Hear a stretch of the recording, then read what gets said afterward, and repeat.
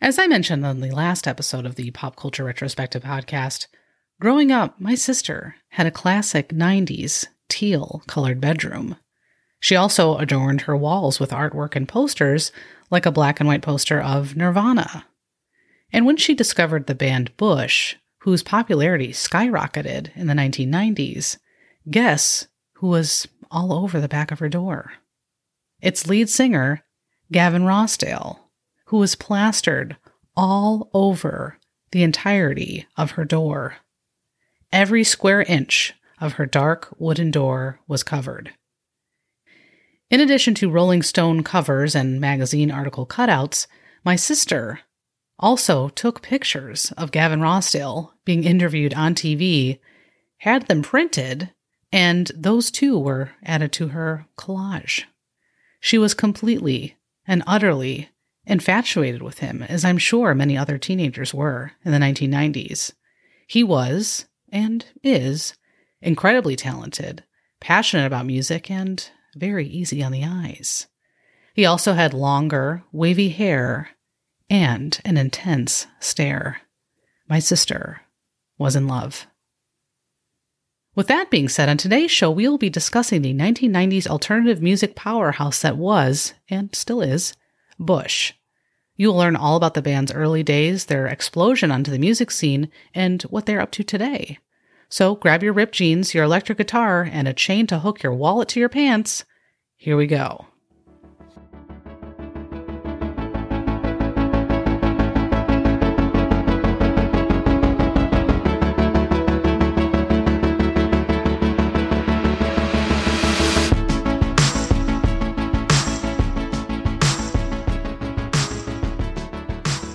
Hello, and thank you so very much for tuning into the Pop Culture Retrospective podcast, a show inspired by and in memory of my big sister Rebecca and her love for all things pop culture, especially the people, places, and things of the 1980s, 1990s, and early 2000s.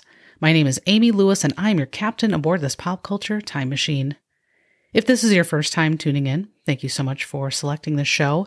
I hope you dig it. And if you're a long-term listener, thanks for continuing to join me on this journey that has lasted over a year at this point. It's just crazy. You are tuning into episode number 36, Bush, the British phenomenon that was blasting on many a boombox and car stereo in the 1990s. But before we get into the band itself, let's briefly discuss its members and how it came to be. And as I came to find out, as I sort of expected, most information out there is about Gavin Rossdale, but he is extremely attractive, so it makes sense. Anyways, Gavin Rossdale was born in late October of 1965 or 1967. Lots of conflicting information out there.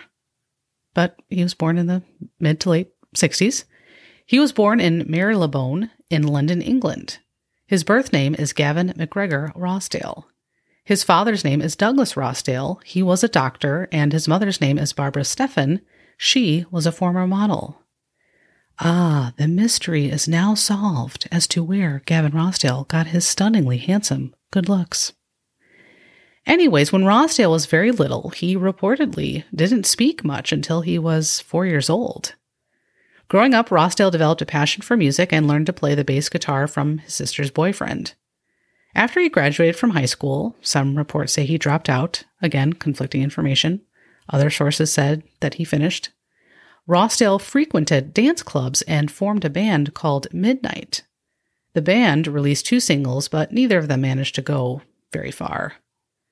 Later, Rossdale met Nigel Pulsford, who was born on April 11th, 1961, from a band called the Pixies at a London club. He, too, played the guitar, and the duo formed a band called Future Primitive. Rossdale would be the lead singer of the band and rhythm guitarist. They would later add Robin Goodridge, who was born on September 10th, 1966, on drums, and bassist Dave Parsons, who was born in 1964. Robin Goodridge actually helped to push the previous drummer of the band out from the drum kit, that is. That was stupid. Apparently, during a performance one evening, Goodridge noticed the band's drummer was not that engaging and the audience wasn't that interested in him. So he walked backstage and told Rossdale that their drummer was boring and that he apparently sucked. That's That was a quote. And next thing you know, Goodrich was the drummer. During the day, Gavin, Nigel, and Robin worked as painters and played music by night. They were hoping to make it big someday. Eventually, Future Primitive changed their name to Bush. The band's name is short for Shepherd's Bush, which is a London suburb where a few of the original Bush members are from. They mailed demo tapes all over Britain and the United States. One radio station in LA began playing Everything Zen. This was a song that would put Bush on the map. In the song, the lyrics talk about everything from whether or not Elvis is dead to people who claim to be very selfless and giving people when in actuality they are not very kind. The momentum was building. 16 Stone was recorded during January and February of 1994. After experiencing some delays, it was released in December of that year on Trauma and Interscope Records. Some of the most well-known hits on this album include Glycerine, Machine Head, and Come Down, and the aforementioned Everything Zen. I made the mistake of suggesting music from Bush be played in the background while my dad and I got tattoos of my sister's distinctive signatures on our wrists.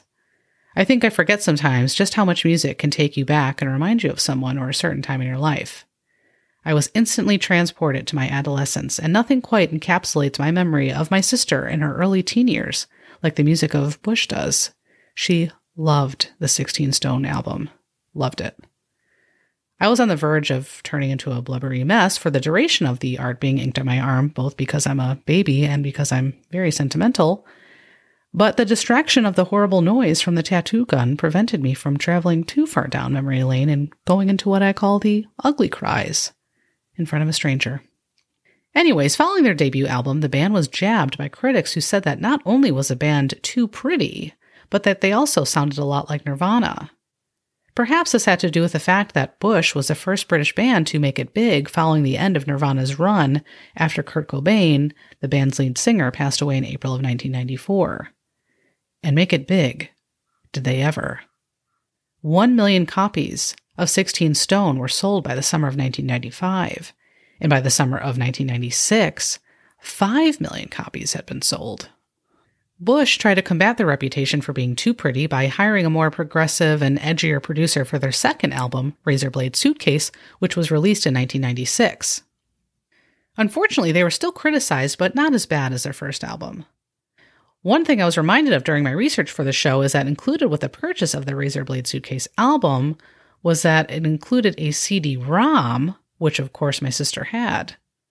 Compatible with Windows 95, the CD-ROM allowed you to listen to unreleased music, watch music videos and interviews, and also allowed you to view photos of the band, which I'm sure my sister did a lot of. Every time you returned to the main page of the CD-ROM, you could hear a few instrumental lines of music from the song Greedy Fly, which was one of the most popular songs from this album. My sister used the CD-ROM all the time on our humongous Gateway 2000 computer, and I could tell that she was as I heard Greedy Fly playing over and over again. Some of the most popular songs from this album include Greedy Fly, which we just talked about, Swallowed, and Bone Driven. Some music experts say that Razorblade Suitcase is the last major grunge album of the 1990s. It has sold over 3 million copies in the United States alone, and it sold about 300,000 copies in its first week of release. Despite their success in the United States, Bush was not nearly as popular in the United Kingdom, which is something the group really struggled with. At the height of their success, Bush was working incredibly hard and would play in some of the largest stadiums and arenas in the United States. I know that my sister saw them live, and it was sold out and just completely crowded. Back at home, though, for them, it was the exact opposite. Instead of arenas, they played at small venues like hole-in-the-wall bars. This striking contrast was a lot for the band to digest. Not feeling supported in their home country was quite hurtful for the band. Later on in his career, Rossdale said he was able to get past this, but it took him a long time to do so. In 1997, Bush released Deconstructed, which was a remix album and featured some songs with more of an electronic sound, which Bush was looking to incorporate more into their music. The popularity of grunge was starting to be on the way out, and electronic music was a lot more popular in Europe. Some of the remixed songs on this album include Swallowed, Everything Zen, and Bone Driven. In 1999, Bush performed at the ill-fated Woodstock 99, which was not even remotely similar to its older sibling, the 1969 Woodstock, which was dubbed 3 Days of Peace and Music. Woodstock 1999 should have been called 3 Days of Overflowing Porta Potties, Destruction, and Assaults, because that is exactly what happened. The event was held at Griffiths Air Force Base in Rome, New York. The temperatures were incredibly high during this event, reaching over 100 degrees at times, and getting water required a long walk and cost $4 a bottle.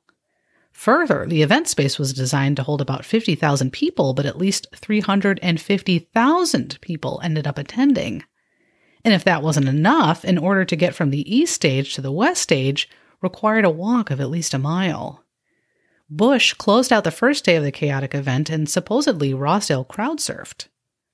Some of the other performers at this event included Kid Rock, Insane Clown Posse, Korn, Rage Against the Machine, Offspring, and some others that seem a bit out of place, including Moby and Jewel.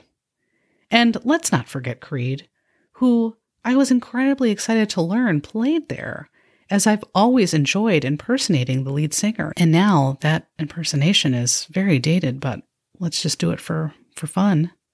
With their arms wide open under the sunlight, welcome to this place, I'll show you everything. I feel like whenever I do that, it kind of sounds like a mix of the singer of Creed, kind of, and Sean Connery, and it kind of doesn't work. But anyways, there you go.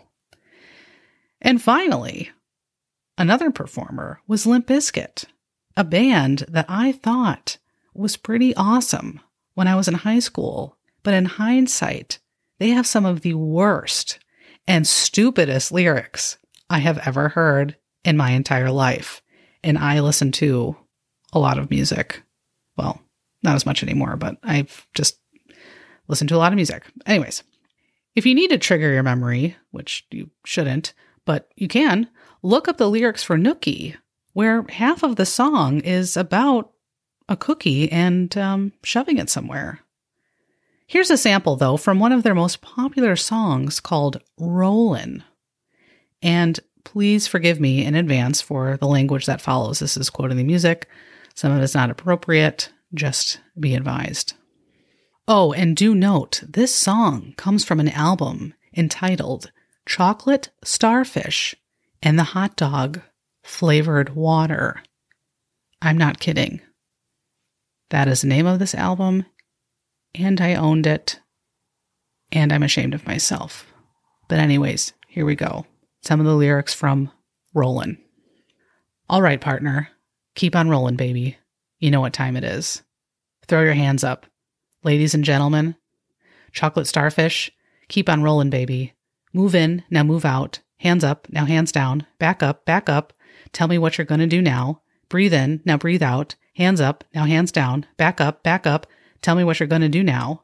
Keep rolling, rolling, rolling, rolling, rolling. What? Keep rolling, rolling, rolling, rolling, rolling. Come on. Keep rolling, rolling, rolling, rolling. Yeah. Keep rolling, rolling, rolling, rolling. Now I know why y'all be loving this shit right here. L-I-M-P, biscuit is right here. People in the house put them hands in the air, because if you don't care, then we don't care. 1, 2, 3 times 2 to the 6. Jolts in for your fix with a Limp Bizkit mix. So where the fuck you at, punk? Shut the fuck up and back the fuck up while we fuck this track up. Good stuff. Good stuff. You want to mess with Limp Bizkit? Yeah. You can't mess with Limp Bizkit. Why? Because we get it on. When? Every day and every night. Oh. See this platinum thing right here? Uh-huh. Well, we're doing it all the time. What? So you'd better get some better beats and get some better rhymes. Doh! We got the gang set, so don't complain yet. 24/7, never begging for a rain check. Old school soldiers passing up the hot shit. That rock shit and bounce in the mosh pit. Yep, that's a song. It's really very profound. Nothing like rhyming the same 2 words together. It's fantastic. Anyways, let's just say that this song was often blasting in my car as I drove around my neighborhood home as a teenager, but you'll never hear me listening to it now, as the thought of hot dog flavored water makes me throw up in my mouth a little bit. Anyways, during Limp Bizkit's performance, Fred Durst allegedly gave the audience the bird and told them to break things, much like he encourages listeners to do on yet another horrible Limp Bizkit song called, well, Break Things. And that's exactly what the audience did. They broke show equipment, light fixtures, started small fires. The list goes on. And this isn't all just tied to Fred Durst, but it happened during Woodstock. Woodstock was essentially a disaster in every sense of the word, but one cool thing that came out of it was it helped with some of Bush's sluggish album sales for the 1997 album, Deconstructed. 1999 was also a tough year for Bush because Trauma Records filed a lawsuit against Bush to the tune of $40 million for a breach of contract. The record company claimed that the Science of Things album did not come out on time like they had agreed to. They managed to settle out of court, but Bush started eyeing signing with another record company. 2000 saw the release of The Science of Things. Rossdale wrote most of the album by himself. He actually retreated to an old mansion in Ireland to write it. Some of the most well-known hits from this album include The Chemicals Between Us and Letting the Cable Sleep. Due to the aforementioned contract disputes, Bush left Trauma Records following The Science of Things and signed a lucrative deal with Atlantic Records. Golden State, their first record with a new label, was released in 2001. Unfortunately, the album didn't do very well despite relatively positive reviews. In late 2001, Bush started touring for the album, and in March of 2002, Nigel Pulsford stepped aside from the band as his wife was about to give birth to their child. This started to signal the beginning of the end for the band, and later in 2002, the band, disbanded. Between the declining record sales and apparent lack of support from the record label, the group decided it was time to take a step back. They would not reunite again for almost 10 years. Most of the band's members continued working in music. Many had side and solo projects. Rossdale would go on to diversify some of his music production skills. For example, he helped write soundtracks for Zoolander, Constantine, and Little Black Book. He also released his own solo album. Further, Rossdale married punk music queen Gwen Stefani in 2002. They had 3 children together, Kingston, who was 15, Zuma, who was 12, and Apollo, who was 7. Will celebrities ever, for the love of God, name their children normal names like Bob, Sarah, Susan? Anyone? No? Okay. Why? Why such weird names, Gwen and Gavin? Why? Anywho, Rossdale and Stefani stayed married for about 14 years and divorced in 2016. But let's back up for a second. In 2010, Bush announced they were reuniting. Both Nigel Pulsford and Dave Parsons neglected to rejoin the band when the opportunity arose to make new music with their old group. Thankfully, the gaps in the band managed to be filled by some new members, Chris Traynor on lead guitar and Corey Bretz on bass. Sea of Memories was then released in 2011. It was released by their own label, Mad Dog Winston Music. They toured in 2011 and 2012 with Nickelback. This is how you remind me of how much I hate Nickelback. What time is it when you are touring with Nickelback? Time to reevaluate whether or not you should continue making music. I kid. I'm just joking. The band would release several additional albums after reuniting, including Man on the Run, released in 2014, Black and White Rainbows, released in 2017, and The Kingdom, which was released in 2020, this time with a new drummer, Nick Hughes. Bush had a tour scheduled for 2020, but had to postpone it due to the pandemic. While Gavin Rossdale is now the only remaining member of Bush, the band continues to make music. And thank God they do. I know my sister would still be listening if she could.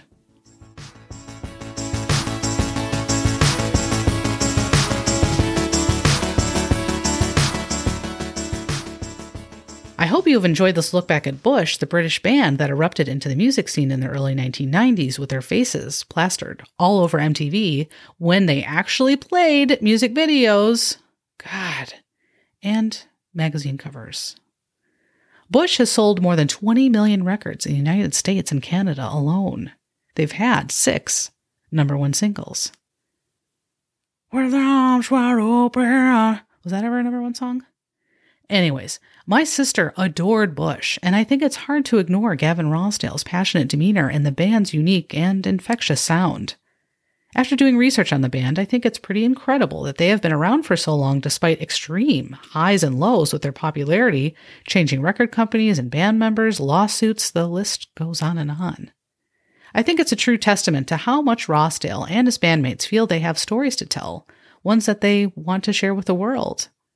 Further, despite making music for almost 30 years, the band knows they can continue to improve and to progress. Rossdale once commented in a recent interview that his band just keeps getting better and better and has said, quote, "You're only as good as your last record," end quote. Well said, Mr. Rossdale. Well said. If you are enjoying the Pop Culture Retrospective podcast, please subscribe to the show on your favorite podcast platform. Please also rate the show on Apple Podcasts. I hope you'll join me for my next show, which I'm super excited about, where we will be discussing extinct restaurant chains and those that are nearing extinction from the 1980s and 1990s, and perhaps some of the early 2000s as well. Until then, be kind, be safe, and hold on to your memories.